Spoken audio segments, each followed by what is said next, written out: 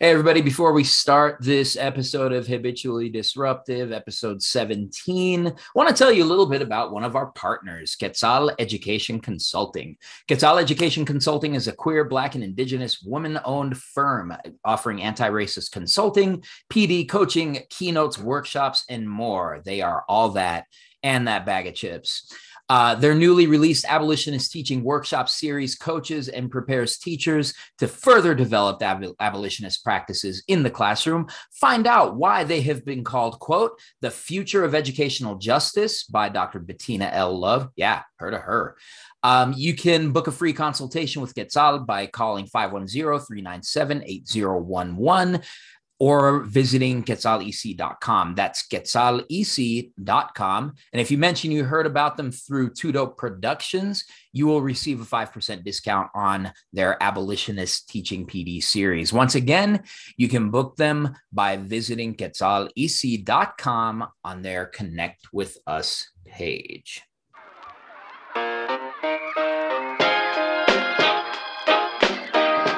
All right, yo, what's up, everybody? It is me, Gerardo Munoz, your 2021 Colorado Teacher of the Year.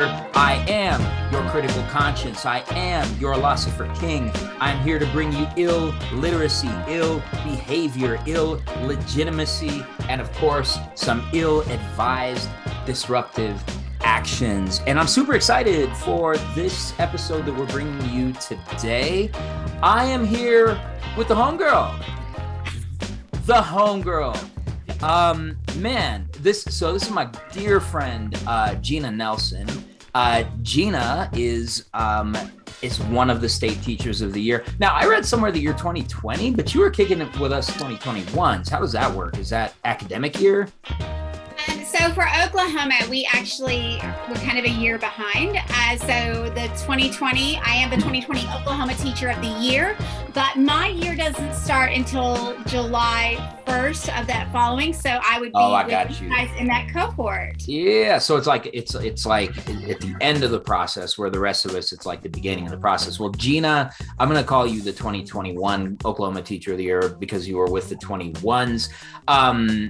Jena is just one of the most amazing people that I've had a chance to be in community with. I was just telling her off mic that she is a person that just always, like, I'm a negative person, y'all. You know this. I'm a negative, complaining person, and Jena always makes me smile. Jena, welcome to Habitually Disruptive.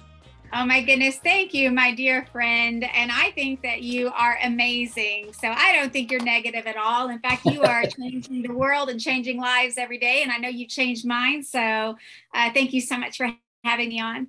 Oh man, I just appreciate that so much. So this is going to be great. So we are, so as we are speaking, Jena is watching election returns in Oklahoma. Is that the case? Yeah, man. So it is, and this is actually an election night pod, which I think is sort of appropriate. We have a very small primary election here in Denver. And in Colorado, none of the seats are being seriously contested. And so mostly we are watching one party fight amongst themselves while we kind of figure out what's going on. So we're going to do this in kind of three segments. The first thing, Jena, just tell us a little bit about who you are, how you came to be a teacher. In the second segment, we'll have you talk a little bit about this incredible decision you made to seek elected office in Oklahoma. And man, there's so much to that. And then in the third segment, which is like the most important segment, I'm going to ask you to give me your top 5 anything. And I'll give you a little bit of an overview of what a top 5 can be. So it can be anything. So we'll kind of do that. Does that sound good to you? Sounds great. I'm excited. Right. And also, Claudia, there's a non-zero chance that my spouse, Claudia, will be crashing this meeting to say hello to you because she adores you. And, well, I adore her. That's fantastic. All right. That's beautiful. All right. So, we got a chance to get to know each other a little bit, from Space Camp to Washington Week to Indianapolis at the National Championship. But Jena, tell us a little bit about your path into education. Where did you come from? What was it that kind of led you to want to enter the education field? Well, sure. I mean, I would say that my pathway is a little unconventional. I grew up in one of the poorest areas of Oklahoma. And I grew up in a household that was not steeped in love, but in a lot of trauma and mental abuse, physical abuse, a lot of fear. And so for me, the only safe place that I found was in public school. And that's where the consistency started. And my life was really changed by an educator when I was in high school, because he had seen all of the choices that I was making, and I was actually ready to make a really bad choice. And he stopped me and redirected me. And by taking that notice of me and getting me involved in his drama class, it changed my life. And so it put me on a pathway from trauma to a pathway to success and hope. And so I graduated, and I was the first in my family to go to college because of him. And that very same year, he was the first in our school to actually become the Oklahoma Teacher of the Year. And so and just fast forwarding a little bit, when I was named the Oklahoma Teacher of the Year, he was the first person he met me off the stage, and he wrapped me up, and he was just like, they'll never know what you had to go through. They'll never know. And so, oh man, so that inspiration, kind of set the tone for me on my pathway of success. And even though I didn't go into college for teaching, right, there was just always this passion for learning. And so I actually graduated with a theater degree and started working as an actor, as a casting agent, and got a call one day when I was working in Baton Rouge. And this group said, hey, would you guys, send someone to this Boys and Girls Club to come and do some acting lessons? And nobody wanted to. And I said, well, I'll do it. I'd never done anything like that. But I was like, oh yeah, I would love to. And it was just like that moment where the click happens. Wow. I realized that's where I'm supposed to be. Those kids were healing that last part of me, that last part of trauma, where my teacher got me forward. And then I started that healing through theater, through the arts, through music. Those kids healed the rest of me. And then that just kind of set me on the path to education. I got alternatively certified. I took all the classes, and I became a teacher. And there's this great quote by Rogers and Hammerstein in The King and I that says, by our pupils, you will be taught. And that has been my whole mantra, is that even though I was their teacher, they taught me so much more. And I think that is still my education mantra, is by my pupils, I'll be taught. Yeah, I so appreciate you naming that, because I think that that's how I felt for a really long time. And I definitely, I would often say to people, it's like, I feel like I'm getting the better end of this deal. Like, I feel like I'm getting way more from the kids than I could ever give to them. And that my students did provide opportunities for healing and radical imagination and that kind of thing. And so it's really amazing to hear you say that. And it makes me think of Paulo Freire's sort of argument that the ideal learning situation is when the student can be teacher and the teacher can be student. And it's that kind of that symbiotic sort of relationship. And I also want to, not for nothing, also say that, alternative licensed teachers are the best. Like, I came in through an alternative licensure. This is the obligatory time that I say that I majored in history and Latin American studies. And then I got turned down for Teach for America, which is fine. It's fine looking back, but they turned me down. And so I went into teaching. I didn't have an opportunity to go back to school for teaching. So I did this kind of on the job training thing that we did, and kind of moved into, like, I was teaching and taking classes and all that kind of thing. So alternative licensed teachers are the best. Let me ask you something really quickly, because we share this affinity for the performing arts and for theater. I was a theater kid. You went a little bit further with it. I chickened out. I got into a couple of theater programs for college. And then because of the lack of representation, I was able to talk myself out of taking those opportunities. What was it about theater that was so healing and saving for you? Oh my gosh. It was being able to see myself in a different light, but using those emotions that I couldn't really come to terms with through my abuse, and just expressing it through those characters, either through their rage or their sadness or their hopefulness. And, I honestly, Gerardo, the first piece that I ever took to competition in high school was from a Greek play, and it was Medea. And Oh, obviously, wow. There's a lot of emotions in that there's show. a lot of emotion, a lot of just rage. And I remember taking that to competition and then absolutely just being exhausted, but just almost feeling cathartic as well, about what was going on, even though I could not relate to what she was going through, but sure. just the pain, and being able to express it. And then of course their musical theater. I mean, music just heals your soul. And so every character that I've played, every song that I've ever sang, there's just a part of healing that comes with that. Wow. And so, for me, definitely making sure that every kid has access to the arts is so important to me, because it is healing in ways that our core curriculum can never do. That's right. What is the subject that you were teaching? I was the student support coordinator. And so I was teaching all tier 3 students. So kids that they're not on IEPs, but they either struggle with behavior or academics. And so I would work with them in developing a 3-point program. I'm actually going to go back to the classroom in August. I know, but with the shortage that's going on, my teacher heart says, get back in there. So I'm going to be in a different school district, but I'm going to be teaching English, and helping kids and campaigning at the same time. I know, but like I said, the kids are worth it. And you were talking about how great and amazing the kids are. They are. Kids to me are perpetual hope. They are perpetual hope. I'll say that. And we've got to connect with that as much as we can. Yeah. That's so deep. And as you kind of describe what your life's going to look like in a couple of short months, I feel like you might be the only person crazier than me when it comes to trying to get all the things done. But I say that because folks, you got to know that whenever I would see Jena at things like, yo, Jena, how you doing? And your answer is always, I'm crazy as ever, get crazier about it.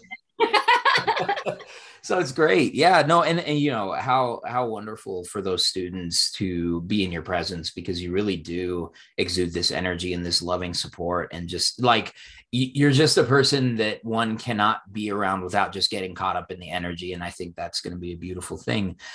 In this next segment, whoa, that was a little Freudian slip, right? In this next segment, we're going to move into Jena's move. She mentioned that she is campaigning. We're going to talk about that in just a bit. Stay with us.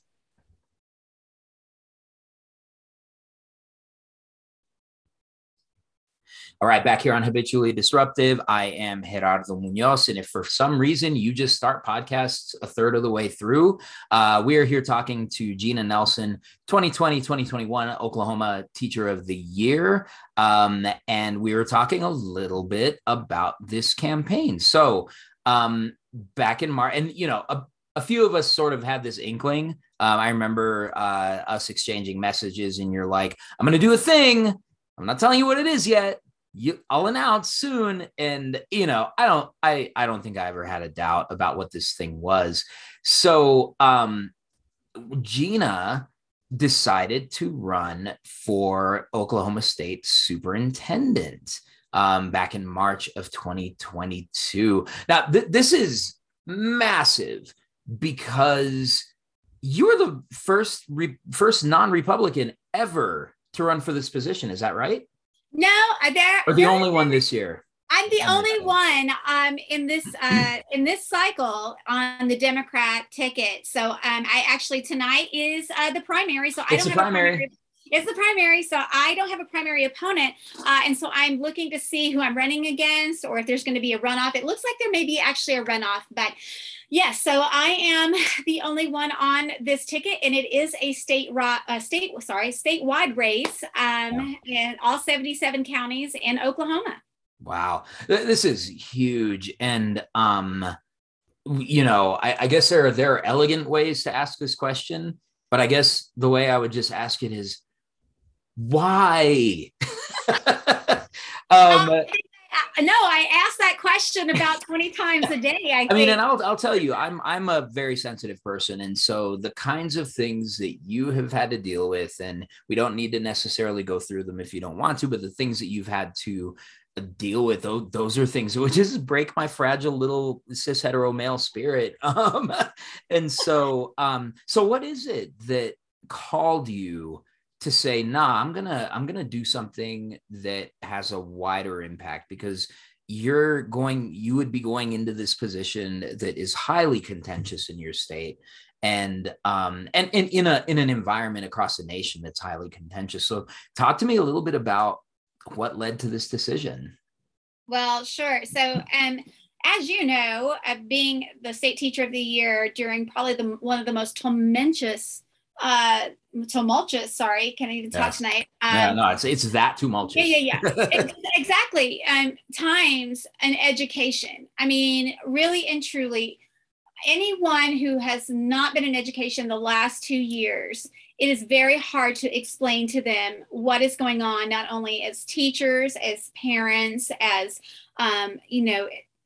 in watching our students as well. Yeah. And so back in January, I had already started writing a ton of recommendation letters for other teachers in the state, great teachers, amazing teachers. And they wanted to go and do other things, but they wanted me, hey, will you write this? And it would just break my heart every single time.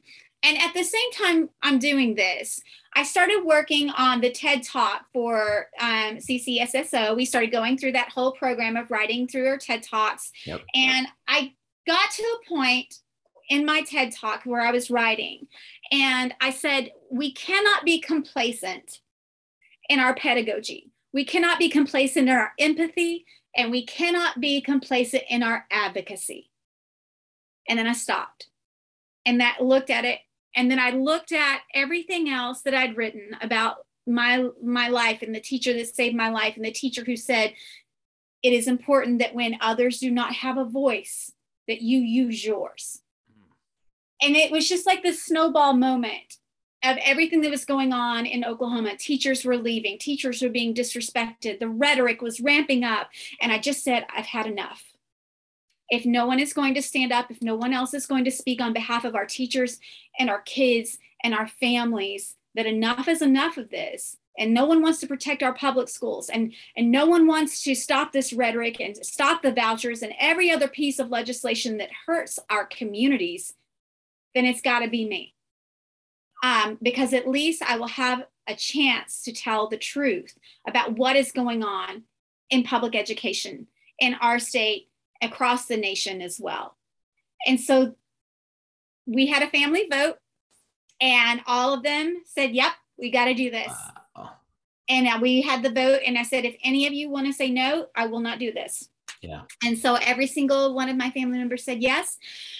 And so we started talking to people, and here I am on the ballot in November, Nelson in November, to run for the state superintendent of public instruction and try to help the people of the state that I love very dearly. Wow. That's deep, because I feel like you and I were both in the room when Congresswoman Jena Hayes spoke to us in Washington, D.C. And do you remember the biblical verse that I will butcher it. No. It punched me in a gut, because that was kind of like the first, like the tremor that starts happening. And I was like, nope. And I was like, don't listen to that. Don't listen to that. Because she looked directly, and I felt like it was directly at me and my soul. I'm sure we all felt that way. But she looked at this and she said it in Esther 4:14, perhaps you were born for such a time as this. Yeah. And that, I think at that point, I'm like, nah, she ain't talking to me. Yes, she is. Oh, yes, she was. She was talking to every single one of us, I think, in that room, whatever we did, decided to do, because we really are just in crisis mode. in public education across the country. And so each of us, I felt, were given a charge, whatever that charge was in our heart. Yeah. And I think that we are all now kind of developing those plans slowly but surely on what that charge is going to look like for each of us. 100%. But I think there was a charge given to us. Yeah. It's incredible. And my friend Hillary Wimmer, who was the 2020 Colorado Teacher of the Year, we joke that she was the pandemic teacher of the year. I was the pandemonium teacher of the year, because I really think that that's kind of, it really captures a lot of what's going on. But, I think that what you have chosen to do is so powerfully disruptive for a couple of reasons. The first thing is, I feel like there's definitely a tone of shut up and teach when it comes to us as classroom teachers, that we are needed when it comes to interacting with students every single day, but we're not given the respect to be at the table when decisions are being made, and we're not put in charge of anything. And, I remember having a conversation with a person I know when I had expressed interest in going into some DEI work. And this person told me, well, you're a great teacher. I know how smart you are, but you're going to go into DEI spaces and, they're really not even going to look at you. You're not going to be able to get X, Y, and Z. And unfortunately, that kind of attitude towards teachers is really true. There's a real negative outlook on us. There's a lack of respect for the intellectual decision-making possibility we have. And, and the other thing is, we all signed contracts when we started that would sort of limit our political participation and our political profile as we work. And you just kind of said, nah, this is going to be what I do. And so I think that'll be really, really interesting. Tell me a little bit about the job of superintendent of public instruction. What would you be steering? What would you be a part of? What is that table that you would be sitting at? It's a big table. And so basically that superintendent is going to be over curriculum. We're going to be talking about making sure that the 700,000 Oklahoma public school kids are taken care of. We're looking at teachers. We're looking at the budget of education. We are looking at policy. We are everything basically that deals with education. The superintendent also sits on the board of regents at many of the universities. So there's also that charge that also comes along with it. Also, one of the voting members at the State Board of Education. And this is what's interesting. I want to mention this too, because I know it's different state to state. The state superintendent of Oklahoma is elected. But all of the state board members are appointed by the governor. So whoever your governor is in Oklahoma, and whatever, just ideas and things that governor wants, then that board will vote on it. So, but the superintendent gets a vote. And also, gets to work with all the superintendents across the state, principals, everyone. So it is a huge job. Yeah. But it is a job, like you were talking about with educators. And I want to mention this too, because I'm not the only person who has done this kind of thing, crazy thing. Actually, the state superintendent of Arizona was a classroom teacher, and she won. And she and I have been talking, and she just keeps reminding me, Jena, wherever education decisions are made, an educator needs to be at that table. And so for me, I know, a lot of people right now are throwing up, well, she's not a superintendent. She's not a principal. You're right. But I have worked on policy. And we have plenty of those people. Like we have plenty of, Paulo Freire. It is time to move forward in a new direction. The pandemic has shown us where the gaps are, and it shows that we need a new way of thinking, a new direction. We're not going back to February 2020. No. We're never going back there. We have to have innovative ways. And that's where I come in, where not only working in policy in Oklahoma, but of course with all of you across the nation.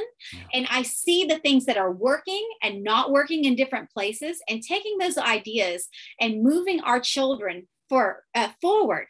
our 21st century kids need a 21st century curriculum, and they need someone who is not afraid to try and make things work and really focus on that career readiness training and getting them ready for whatever it is that they want to do. And we cannot do the same old thing and expect new results. And so that's where I come in. Dang, I wish I could vote in this election. I'm sure there are ways that are not legal, so I'm not going to try that. But no, we don't do those things. Not going to do that. Not going to do that. No, and I wouldn't even know what to do.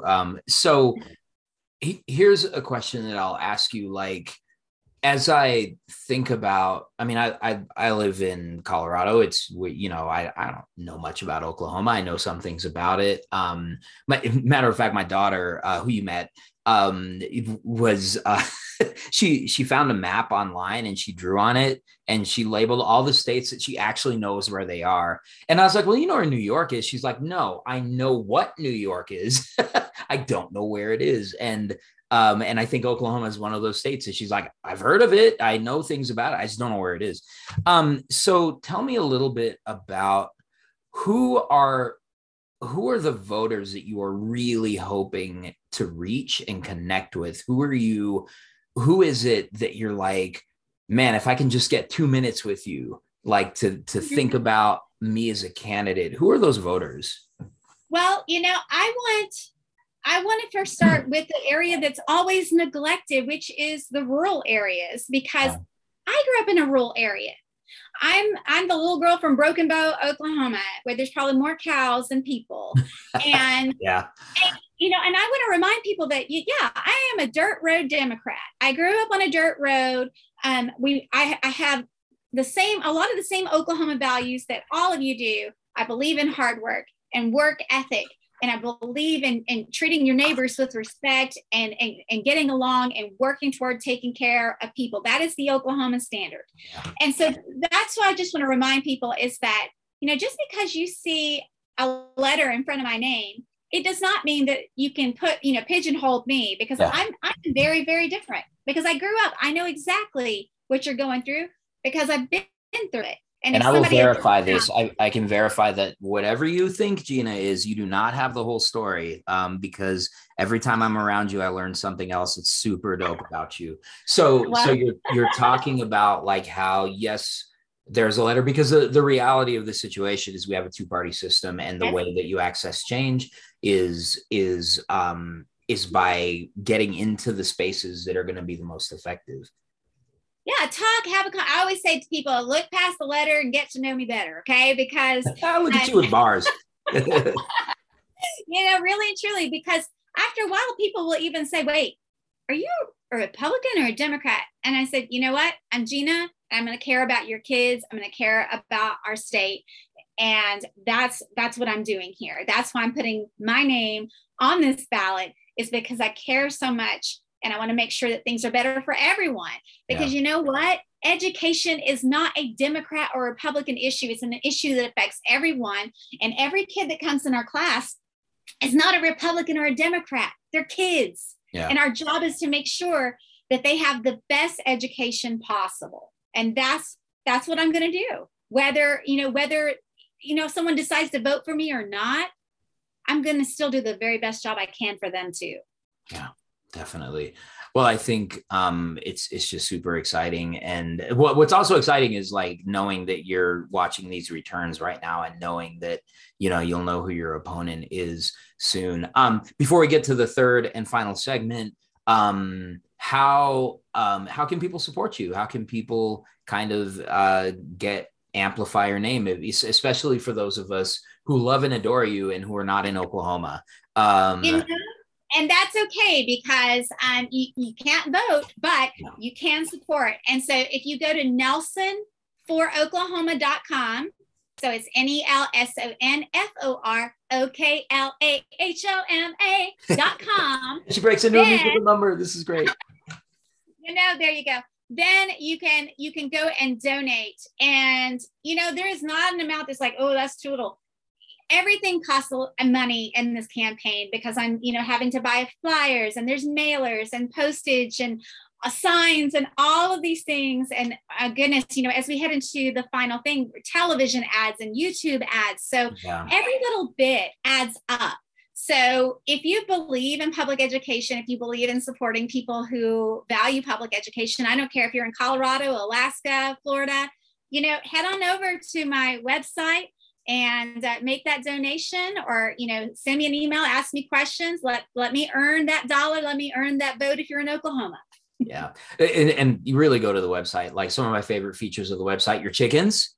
I know. That's amazing. And, my sister has chickens, and I remember her handing me one, and they creeped me out at first. Like, I'm like, I don't want to hold a chicken. She's like, no. She's like, yeah. I was like, I don't want to hold this chicken. And then she put it in my arms. I'm like, oh, that is so nice. You're so soft. It's great. Also, you can learn about what some of Jena's favorite books are, and these other really important positions. So I think that's going to be really important. So, and I'll tell you right now, on behalf of Too Dope Productions, if you send us social media material, we'll go ahead and share that widely. Thank you. We got people listening to us across the country and across the planet, actually. And so we would love to support in any way that we can. And, what would be great is to get you on the show with Kevin when we kind of get down to the dog days and make that happen. So let's do it. Definitely. So, so you expect to win? I do. And that's not just because I'm talking to you, but I talk about the perpetual hope that our students give. I believe that we've had so many things go on in our country that are just not right. It's not who we are. I really believe that. And I'm not a Pollyanna.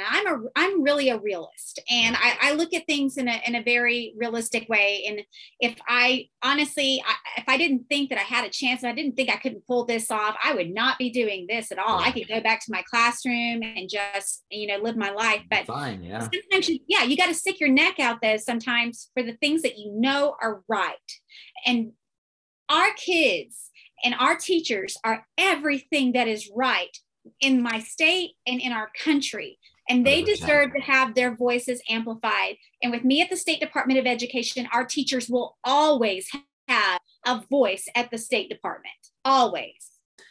Man, thank you so much for that. That's incredible. And I will tell you that that there's a great saying that comes out of organizing, which is, when we fight, we win. And so I would say to you that you have won a victory already by engaging in the fight. And I think that we learn as we engage in the fight. And it's just been amazing to, what in the odd situation when I'm able to catch up with you, to just see how much wisdom you're accumulating over the course of this process. And it's amazing. And I think you will win. I think that we are living in times that are unpredictable. We are living in times like systems are systems, right? But systems are upheld by individuals, and individuals can always make choices to disrupt those systems. So just super excited for your candidacy. Can't wait till November. Well, thank you. I can't wait, because you know what?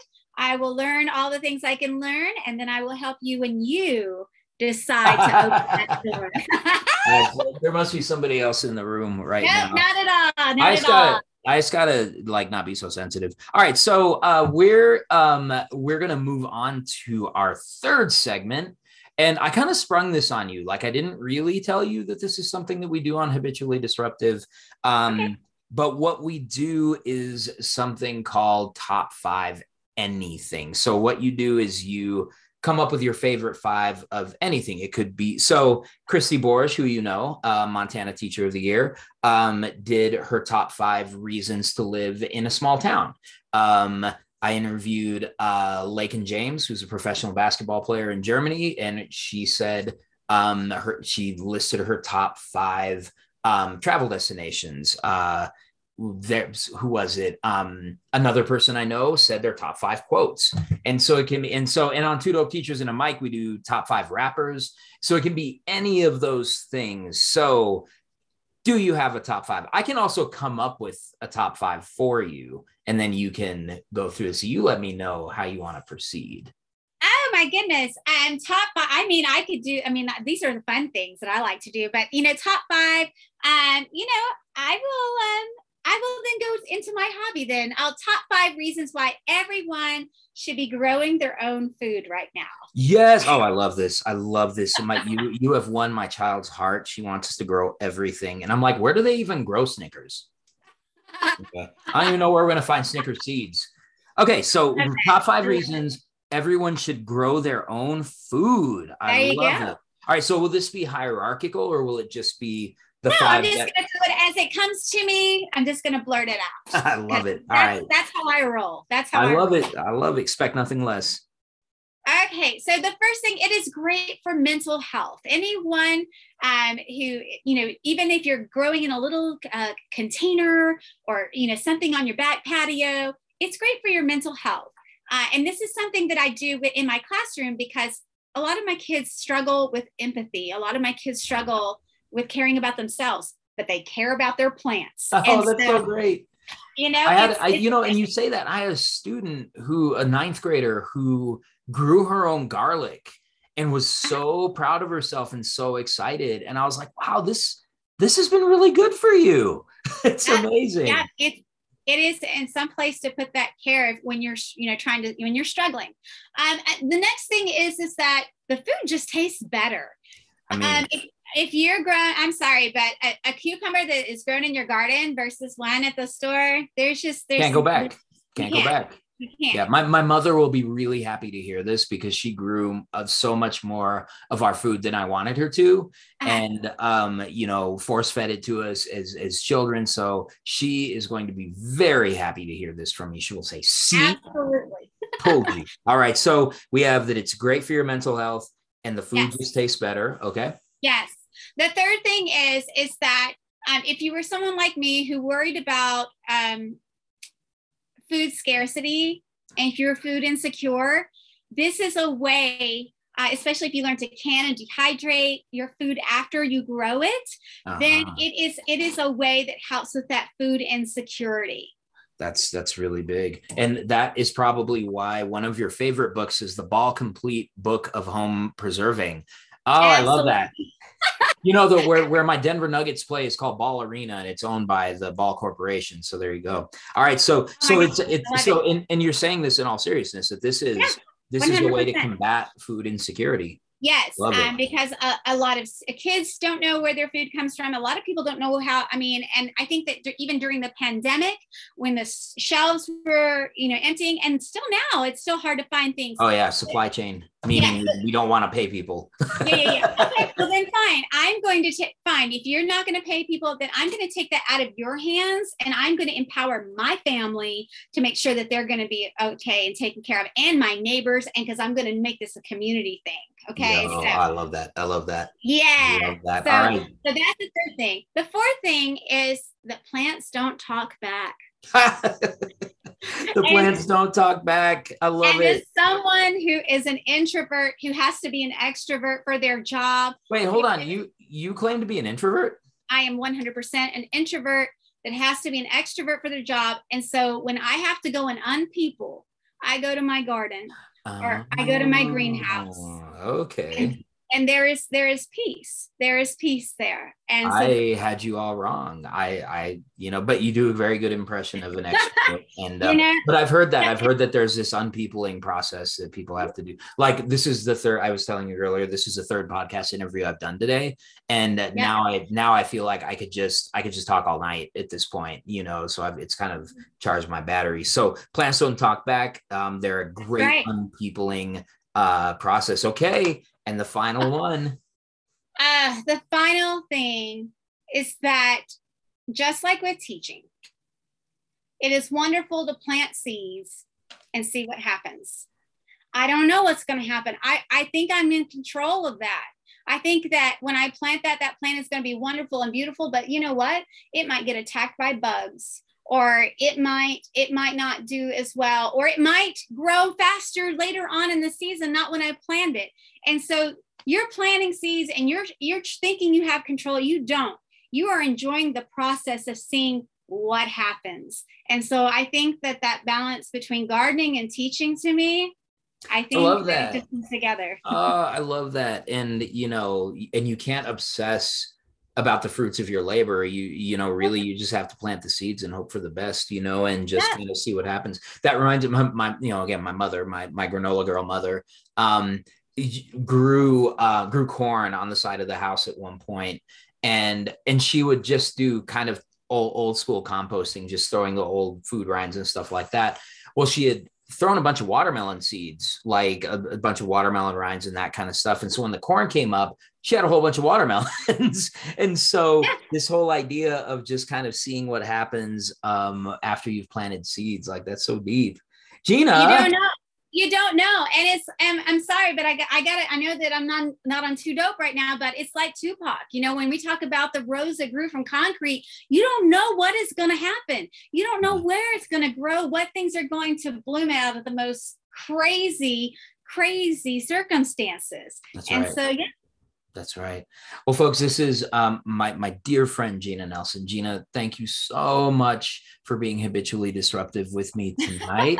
Well, thank you. I adore you. And, we are all wishing you the best on this campaign, and we will support you in any way that we can. And folks, like Jena said, if you want to learn more about Jena's campaign, whether you are living in Oklahoma and you have a decision to make, or whether you are considering a run for a similar office, this website is a really amazing way that Jena humanizes herself. She tells us things about her positions, but the things that make her really passionate, and it's just a really beautiful thing. So my name is Gerardo Munoz. Stay disruptive, and I hope you enjoyed our illiteracy this evening. Catch you next time. Peace.